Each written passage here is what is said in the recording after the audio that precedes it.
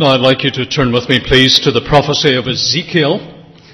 Ezekiel's prophecy. It's one of the easier books to find in the Old Testament. If you find Isaiah and Jeremiah, then a little book of Lamentations, and then you come to Ezekiel. And we're moving on fairly far on in Ezekiel. It's chapter 37, which I venture to suggest is probably the best known chapter in the prophecy. So Ezekiel chapter 37. Let us hear God's word. The hand of the Lord was upon me, and he brought me out by the Spirit of the Lord and set me in the middle of a valley. It was full of bones. He led me to and fro among them, and I saw a great many bones on the floor of the valley, bones that were very dry. He asked me, Son of man, can these bones live? I said, O sovereign Lord, you alone know. Then he said to me, Prophesy to these bones and say to them, Dry bones, hear the word of the Lord. This is what the sovereign Lord says to these bones. I will make breath enter you, and you will come to life. I will attach tendons to you and make flesh come upon you and cover you with skin. I will put breath in you, and you will come to life. Then you will know that I am the Lord. So I prophesied as I was commanded.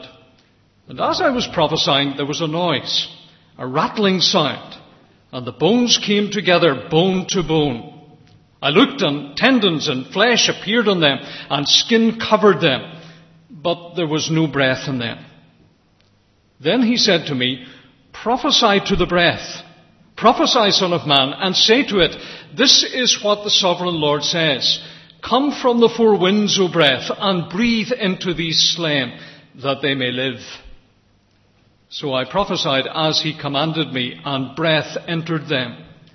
They came to life and stood up on their feet, a vast army.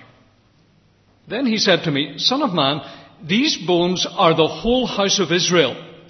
They say, Our bones are dried up and our hope is gone. We are cut off. Therefore prophesy and say to them, This is what the sovereign Lord says. O my people, I am going to open your graves and bring you up from them. I will bring you back to the land of Israel. Then you, my people, will know that I am the Lord when I open your graves and bring you up from them. I will put my spirit in you, and you will live, and I will settle you in your own land. Then you will know that I, the Lord, have spoken, and I have done it, declares the Lord. The word of the Lord came to me, Son of man, take a stick of wood and write on it, belonging to Judah and the Israelites associated with him. Then take another stick of wood and write on it, Ephraim's stick, belonging to Joseph and all the house of Israel associated with him. Join them together into one stick so that they will become one in your hand. When your countrymen ask you, Won't you tell us what you mean by this? Say to them, This is what the sovereign Lord says. I am going to take the stick of Joseph, which is in Ephraim's hand, and of the Israelite tribes associated with him, and join it to Judah's stick, making them a single stick of wood, and they will become one in my hand. Hold before their eyes the sticks you have written on, and say to them, This is what the sovereign Lord says. I will take the Israelites out of the nations where they have gone. I will gather them from all around and bring them back into their own land. I will make them one nation in the land on the mountains of Israel. There will be one king over all of them, and they will never again be two nations or be divided into two kingdoms. They will no longer defile themselves with their idols and vile images or with any of their offenses, for I will save them from all their sinful backsliding, and I will cleanse them. They will be my people, and I will be their God. My servant David will be king over them, and they will all have one shepherd. They will follow my laws and be careful to keep my decrees. They will live in the land I gave to my servant Jacob, the land where your fathers lived. They and their children and their children's children will live there forever, and David my servant will be their prince forever. I will make a covenant of peace with them. It will be an everlasting covenant. I will establish them and increase their numbers, and I will put my sanctuary among them forever. My dwelling place will be with them. I will be their God, and they will be my people. Then the nations will know that I, the Lord, make Israel holy, when my sanctuary is among them forever. So reads the Word of God. I have an interest in visiting cemeteries and reading epitaphs on headstones. If my daughter were here this morning, she would tell you that that is confirmation that I am a very sad individual. But I want to point out in my defense that I don't do this very often. You won't find me every weekend, for example, in a cemetery. But when I get the chance, I like to do that. And I usually only do it on holiday. So it was in 2008 when we were in France on a camping holiday. I visited a number of war cemeteries in northern France and one in Belgium where my great uncle Henry is buried, who was killed at the Battle of the Somme. Now you didn't think I was that age. The sheer scale of some of these war cemeteries is stupendous. As you enter the cemetery, you see rows and rows of headstones and crosses in some instances, meticulously preserved by the War Graves Commission. It's something like that the prophet Ezekiel saw in this book, chapter 37, except that the bones he witnessed as the Lord brought him to this cemetery in the valley, the bones that he witnessed were not neatly interred, but rather scattered over the surface. Some great catastrophe had occurred in which a multitude had been wiped out. Now, that's the vision that we are confronted with in this chapter this morning. And our task today, and as I began to think about this task during the week, I thought it was rather a difficult task. Our task is to try and unravel how this chapter fits in the storyline of the Bible. And of course, what is its relevance, its application to us in our situation today. Now, from the outset, we need to recognize that Ezekiel is a big book and a tough book. Augustine of famed church history is reported to have said that there are many shallows in the Bible in which a lamb may wade. Similarly, he said there are also depths in which an elephant may swim. And I suggest that Ezekiel then is clearly for elephants. This book of 48 chapters is little known by Christians today, except perhaps by those who have more than a passing interest in speculative prophecy. Nevertheless, one fascinating statistic occurs in Ezekiel, which it seems to me gives us some direction as to how we ought to understand it. Of the 359 occurrences of the phrase, this is what the sovereign Lord says in the Old Testament, 1/3 of them are found in this book. So you will find that particular phrase occurring again and again, 359 times in the Old Testament. This is what the sovereign Lord says. 1/3 of them are found in the book of Ezekiel. And I suggest then that Ezekiel is quite self-consciously a message from God. God is speaking.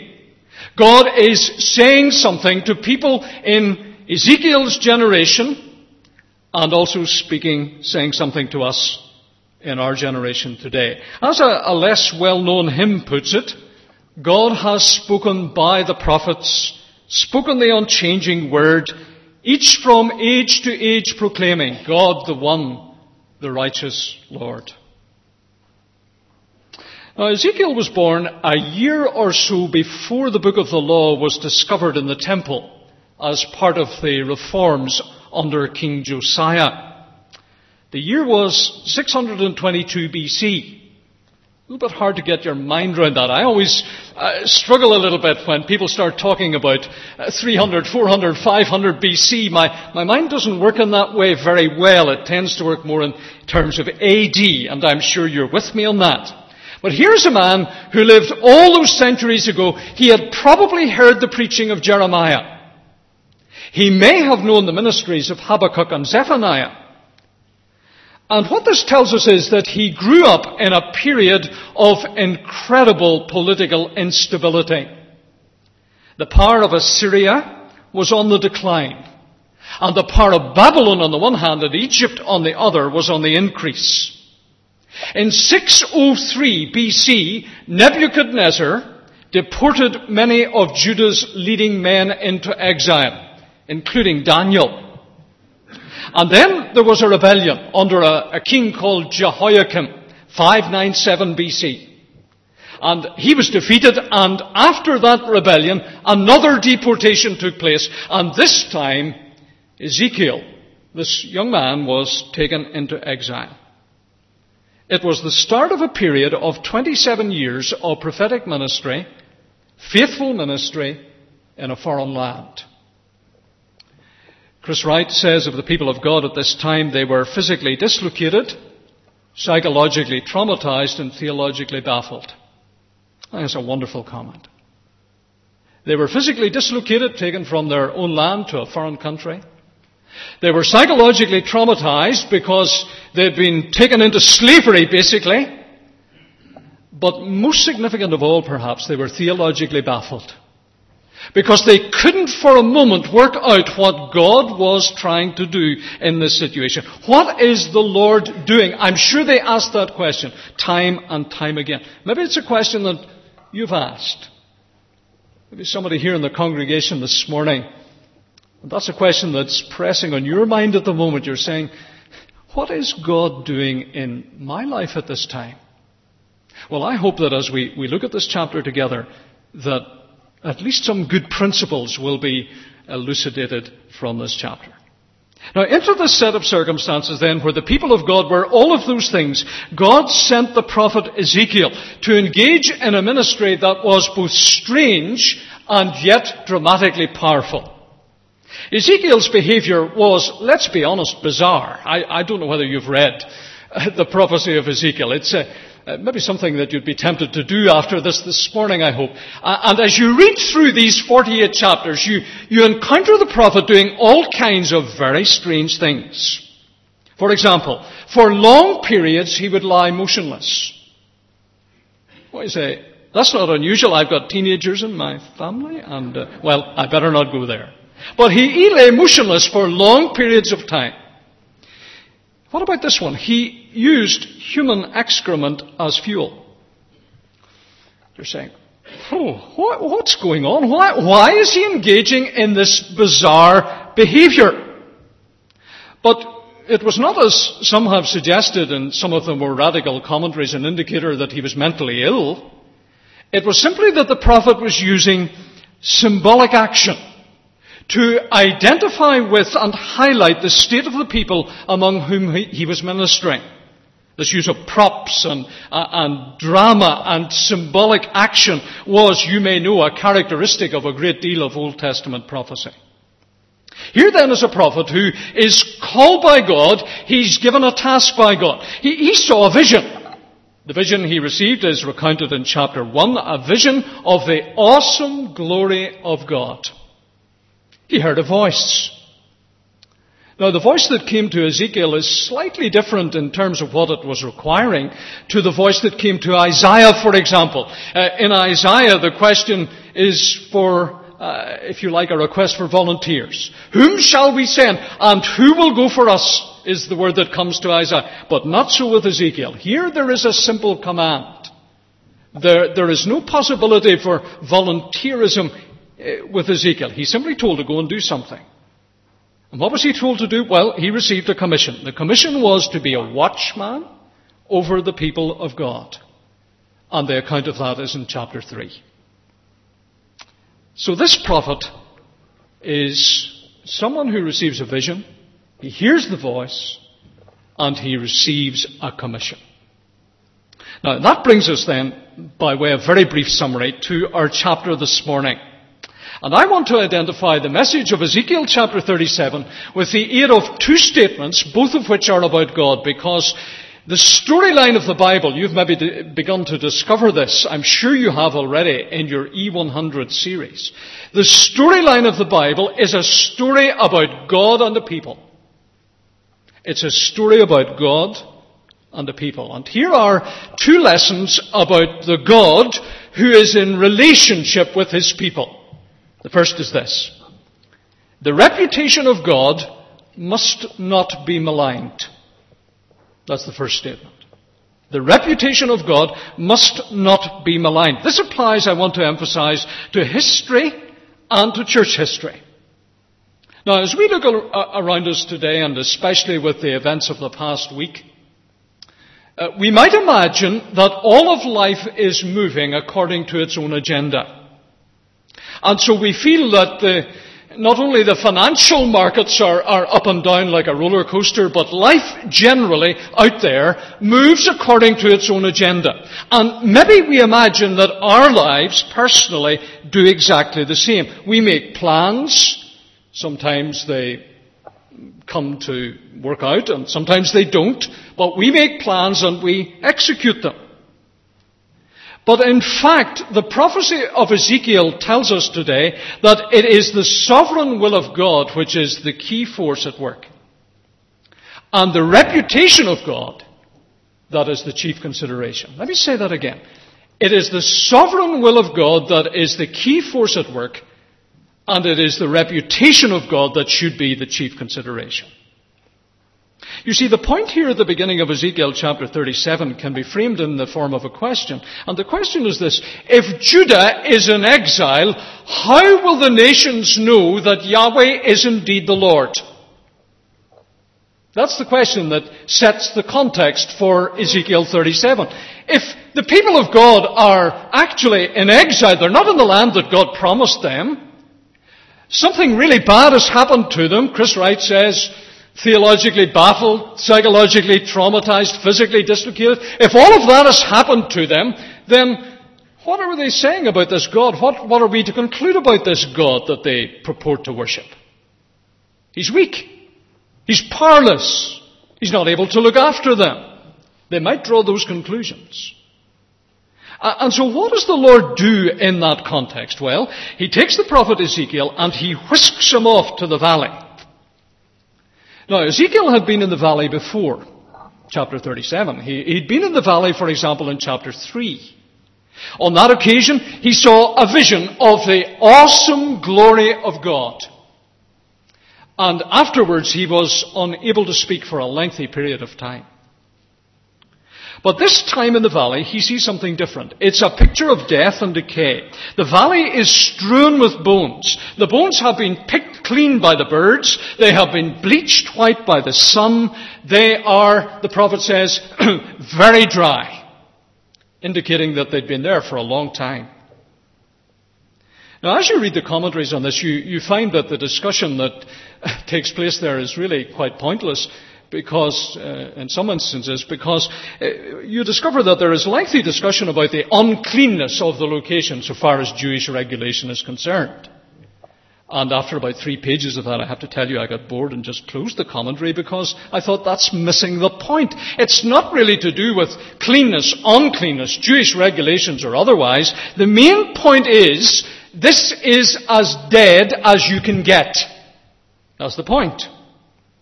Now, you might want to add, I'm not sure, but you might want to add the notion of curse to the bones, in that to be deprived of burial in the ancient Near East was the ultimate degradation. So the conclusion then is dead and under a curse, if you want to add that. That's the point.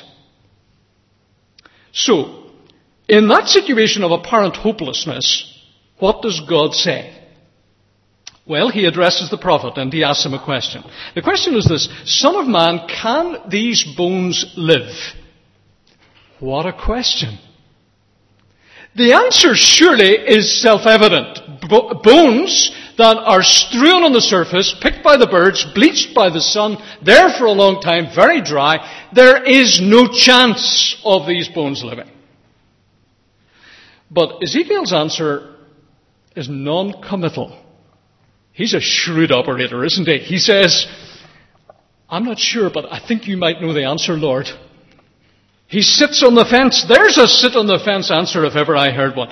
The prophet, you see, has the knowledge not to deny the power of God. But I tentatively suggest he doesn't have the faith to actually believe in the power of God. He knows that God is all-powerful. He's learned this. He recognizes, you just read through the previous chapters, he begins to get an impression of who God is, but his faith is weak at this point because he's looking at these bones and he's saying, this is impossible. So he pushes the question away. But interesting, as you read on, he's not off the hook because the Lord says to him, well, okay, but I want you to do something. You are to prophesy to these bones. You are to command them to live. Chris Wright says, you may think I'm referring a lot to Chris Wright. I do want to commend his commentary, Bible Speaks Today series on Ezekiel. It is the best thing you will ever pick up on this prophecy. Well, maybe someone will write something in a few years' time. But at the moment, that is the best thing that you can pick up on Ezekiel. Chris Wright says this, it is one thing to preach to the deaf, but something else entirely to preach to bones. Agreed? Difficult to preach to the deaf, but to preach to bones, that's absolutely futile. Nevertheless, Ezekiel hears the word of the Lord and obeys, and a miracle of reconstruction takes place before his eyes. He says, as I was prophesying, there was a noise, a rattling sound. The bones began to attach themselves to one another in the correct skeletal order, followed by sinews and muscles, and finally skin. Now what have you got? You've got a whole range of corpses. You say, this is a horrible picture, isn't it, for a Sunday morning on the 7th of August? But that's what Ezekiel saw. He's got a range of corpses, but... And you can almost sense the disappointment in the text here in his voice. He says, but there was no breath in them. Only God could do that. Only God could bring resurrection out of rigor mortis. You will notice the double emphasis here that is clearly portrayed in the text of word and spirit. Ezekiel prophesies and the Spirit breathes new life. In other words, word and spirit belong together. They work together. Word and wind, same word. Word and breath, same word as spirit. The whole passage is full of the activity of the Spirit of God to bring life out of death. And this great company, the word that is used in verse 10 in the NIV is army, but it doesn't actually suggest an army. The original word simply means a great assembly of people. This great assembly of people comes to life. Now at this point, I want to cast your mind back to an allusion in the earlier Old Testament in Genesis chapter 2 verse 7. Because it seems to me we are meant to think of the original creation at this point. You remember that two-stage creation of humanity, how mankind is fashioned out of the dust of the ground. And then, second stage, God breathes into his nostrils, Genesis says, the breath of life, and he becomes a living being. The revival of Israel, then, will be nothing less than the recreation of humanity. Nothing less. And in verse 14, God provides the interpretation. Now, this is so helpful because sometimes we're kind of left a little bit to our own devices. But here in Ezekiel 37, it's great because God himself gives the interpretation. And he says, these bones, verse 11, are the whole house of Israel. Note, the whole house of Israel. So, the nation is dead. The nation is in exile, no cultic service, no temple choirs, nothing left. They say, our bones are dried up and our hope is gone. But God can and does make them live. And so Ezekiel is encouraged. And he preaches to the exiles in verses 12 to 14 the message of resurrection and restoration. Notice that here from verse 12 onwards, the imagery changes slightly from scattered bones over the floor of the valley to graves, which the Lord opens, and a land to which he brings them back. What a message of hope and confidence for a people in exile. Despite their waywardness, God has not forgotten His people. He has promised to bring them back to their land and give them hope and a future. Notice the last phrase of verse 14. This is the point that I want to emphasize particularly. Then you will know that I, the Lord, have spoken, and I have done it, declares the Lord. You see, that's the primary consideration. And if you go away this morning remembering nothing else from this chapter, remember verse 14. This is so that they will know that the Lord has spoken and He has done it. In other words, God's reputation will not be maligned. It will always be maintained. The good name of God will not be called into question either by those who are His enemies, nor indeed by the negative, apparently negative events of history and time. But you say, Israel is in exile. Doesn't matter. Doesn't matter. God's name will still be honored in all the earth. So what does that mean for us?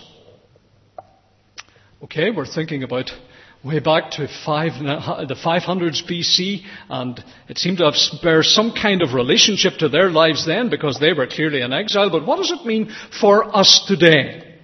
Well, whenever events confound and perplex us, international events, I tell you, I'm absolutely perplexed when I hear Robert Peston on the BBC. I think, well, what does this all mean? I'm absolutely naive economically in some ways, and I say, what's the answer to this? I'm perplexed by it. National events. We're now living how many years after the instigation of the peace process? And as I look at the events of this summer in Northern Ireland, I have to say, I'm not sure we've come all that far in many respects. I'm perplexed by it. I think about my own life domestically, personally. And I think about our parents now. And we've entered a very different phase of relationship with mum and dad. My mum and my wife's mum and dad. We've entered a very different kind of phase now. My wife's mum and dad are now in residential care. My mum is beginning to ail physically. And I'm perplexed by this. I'm saying, what is the right way to relate to this?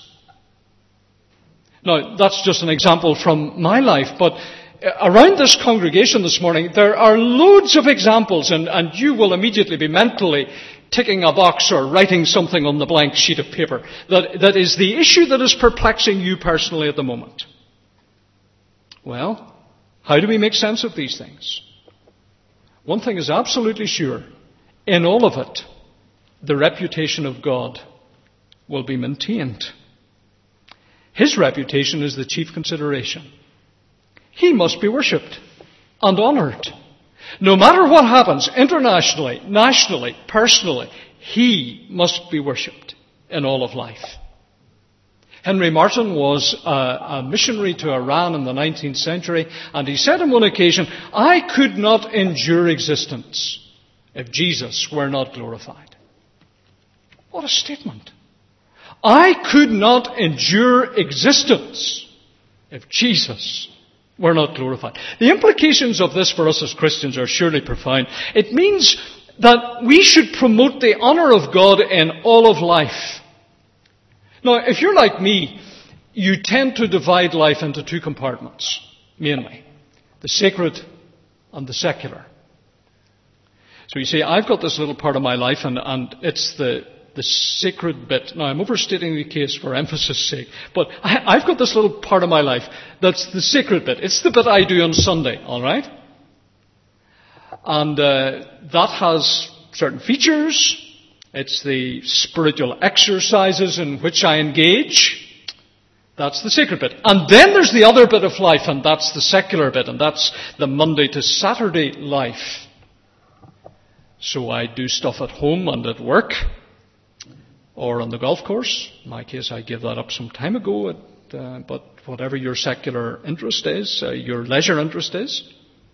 And so we've got these compartments. Sacred bit, that's now, and then the secular bit. And the two don't seem to merge. They never seem to make a point of contact with one another. But what Ezekiel 37 is saying to me this morning is this: all of life must be cohesive. God's name is to be honoured in the public and in the private sphere.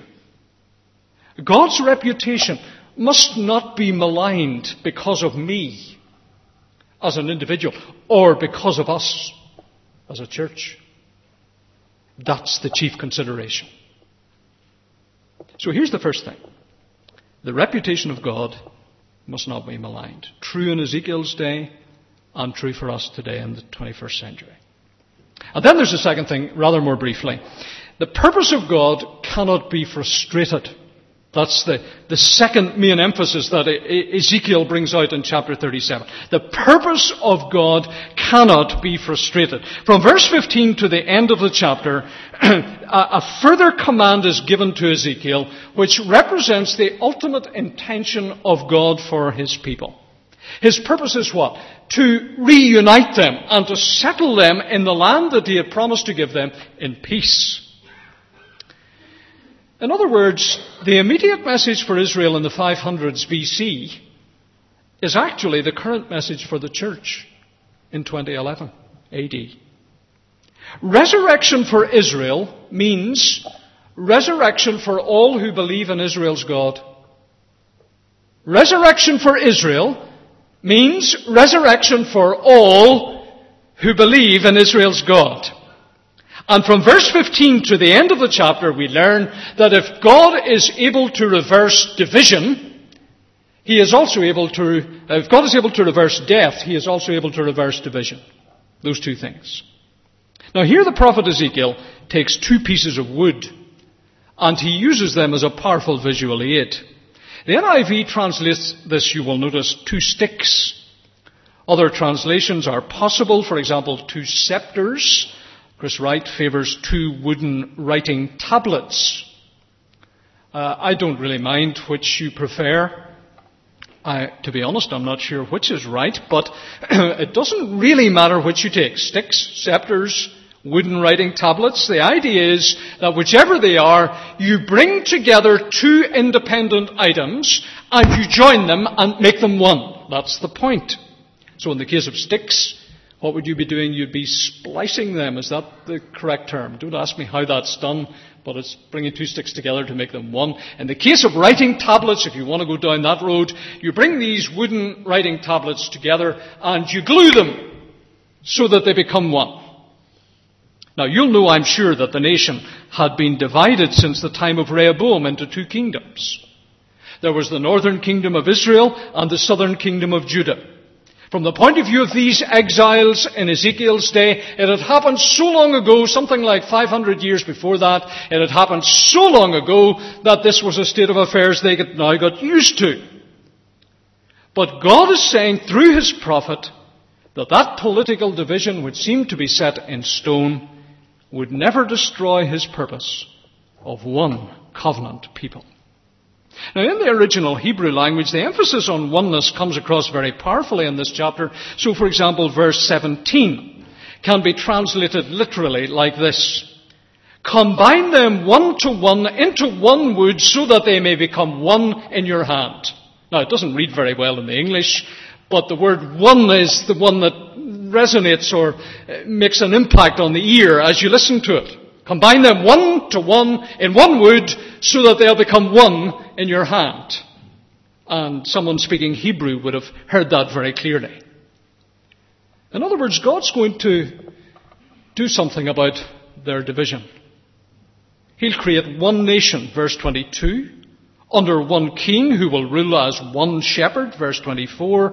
And then verse 28 brings us back to the key point again. The nations will know the truth about who God is and what He has done. So here is the God of heaven, the God of His people, the God of history, The God of the past, the present, and the future, bringing life out of death and unity out of division. Here is restoration and hope in the midst of brokenness and despair. 500 years have passed since the nation was one, but that was like a moment in the mind and purpose of God. All the intervening years of backsliding and ultimately exile could not frustrate the divine purpose. And now, announced in Ezekiel, there is a statement of breathtaking clarity that God's clock is still ticking. God's plan is still working. God's victory is still certain. Now, I love the final note of chapter 37 from verse 24 onwards. From verse 24 to the end, I am reminded of the claim of Jesus in John's Gospel, chapter 10. Remember what Jesus said? I am the good shepherd, the one who knows his sheep, and whose sheep know him, who lays down his life for them. And you remember, no doubt, that in that passage in John, Jesus says, I have other sheep who are not of this sheepfold. They too will listen to my voice, and there will be one shepherd and one flock. So what's going on here in Ezekiel 37 at this point? He's prophesying with relevance, striking relevance into his own context, but he's saying far more than he realized.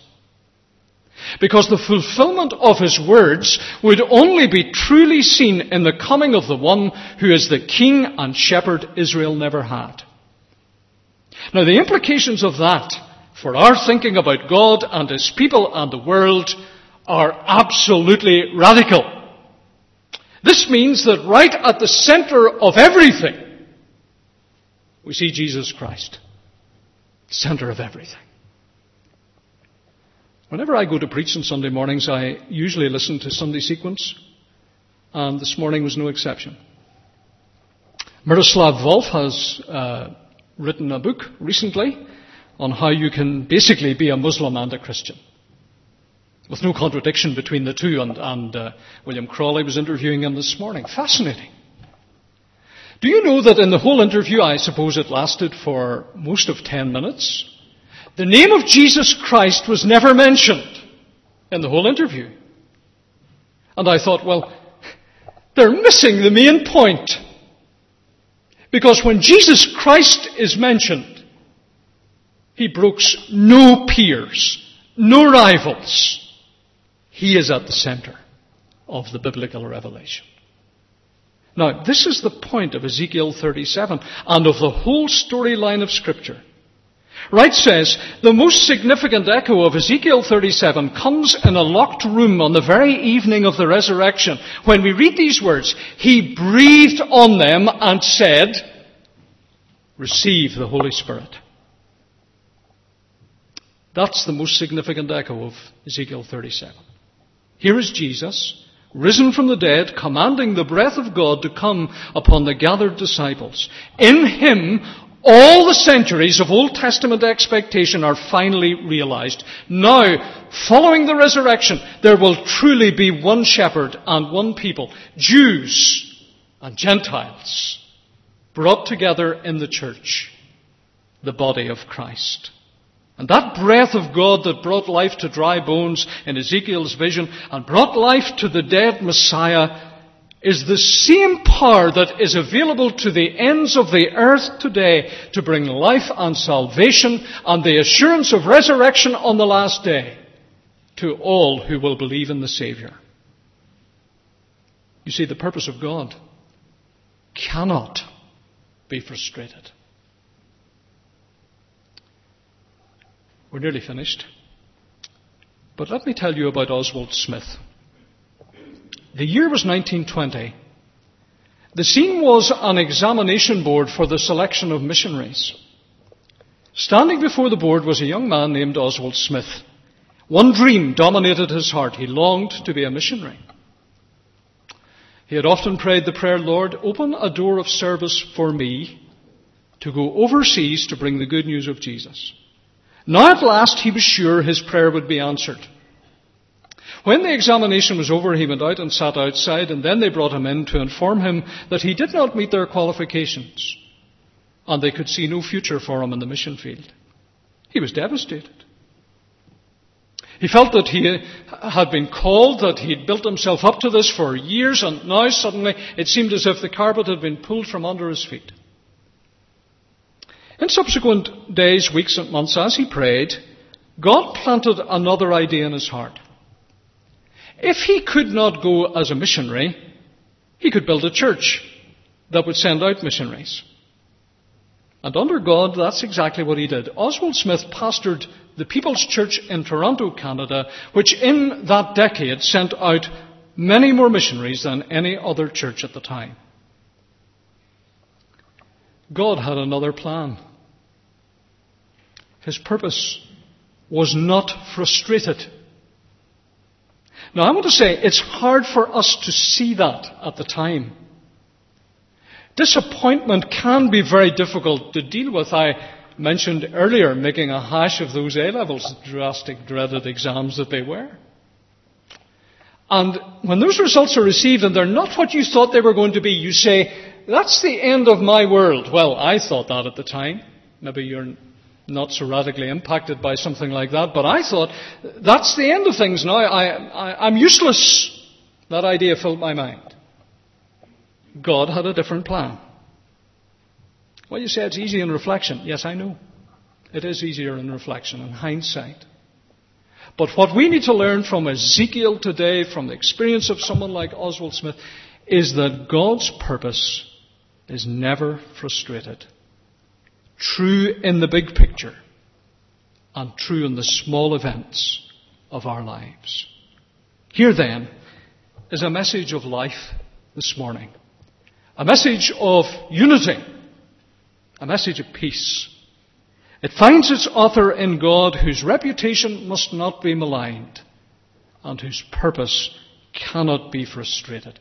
This is the word of Ezekiel as he takes his place in the big story.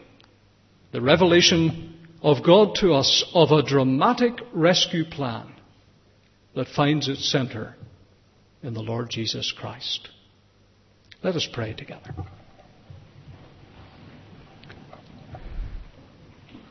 Our Father, we thank you for Ezekiel. We don't know him very well, but we realize as we read that he was clearly in touch with you and your mind and purpose. We think of some of his activities, we find them bizarre.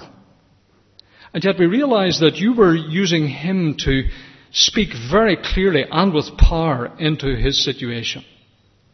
And as we think about our context today in the 21st century, we pray that you'd help us by your word and the Spirit to live our lives in such a way in our context that we might be more authentically the people of God in our generation. Help us to apply your word by your Spirit and to take away today something that will impact the way we live and think, not only this day, but tomorrow as we go to our places of work. We ask it for Christ's sake. Amen.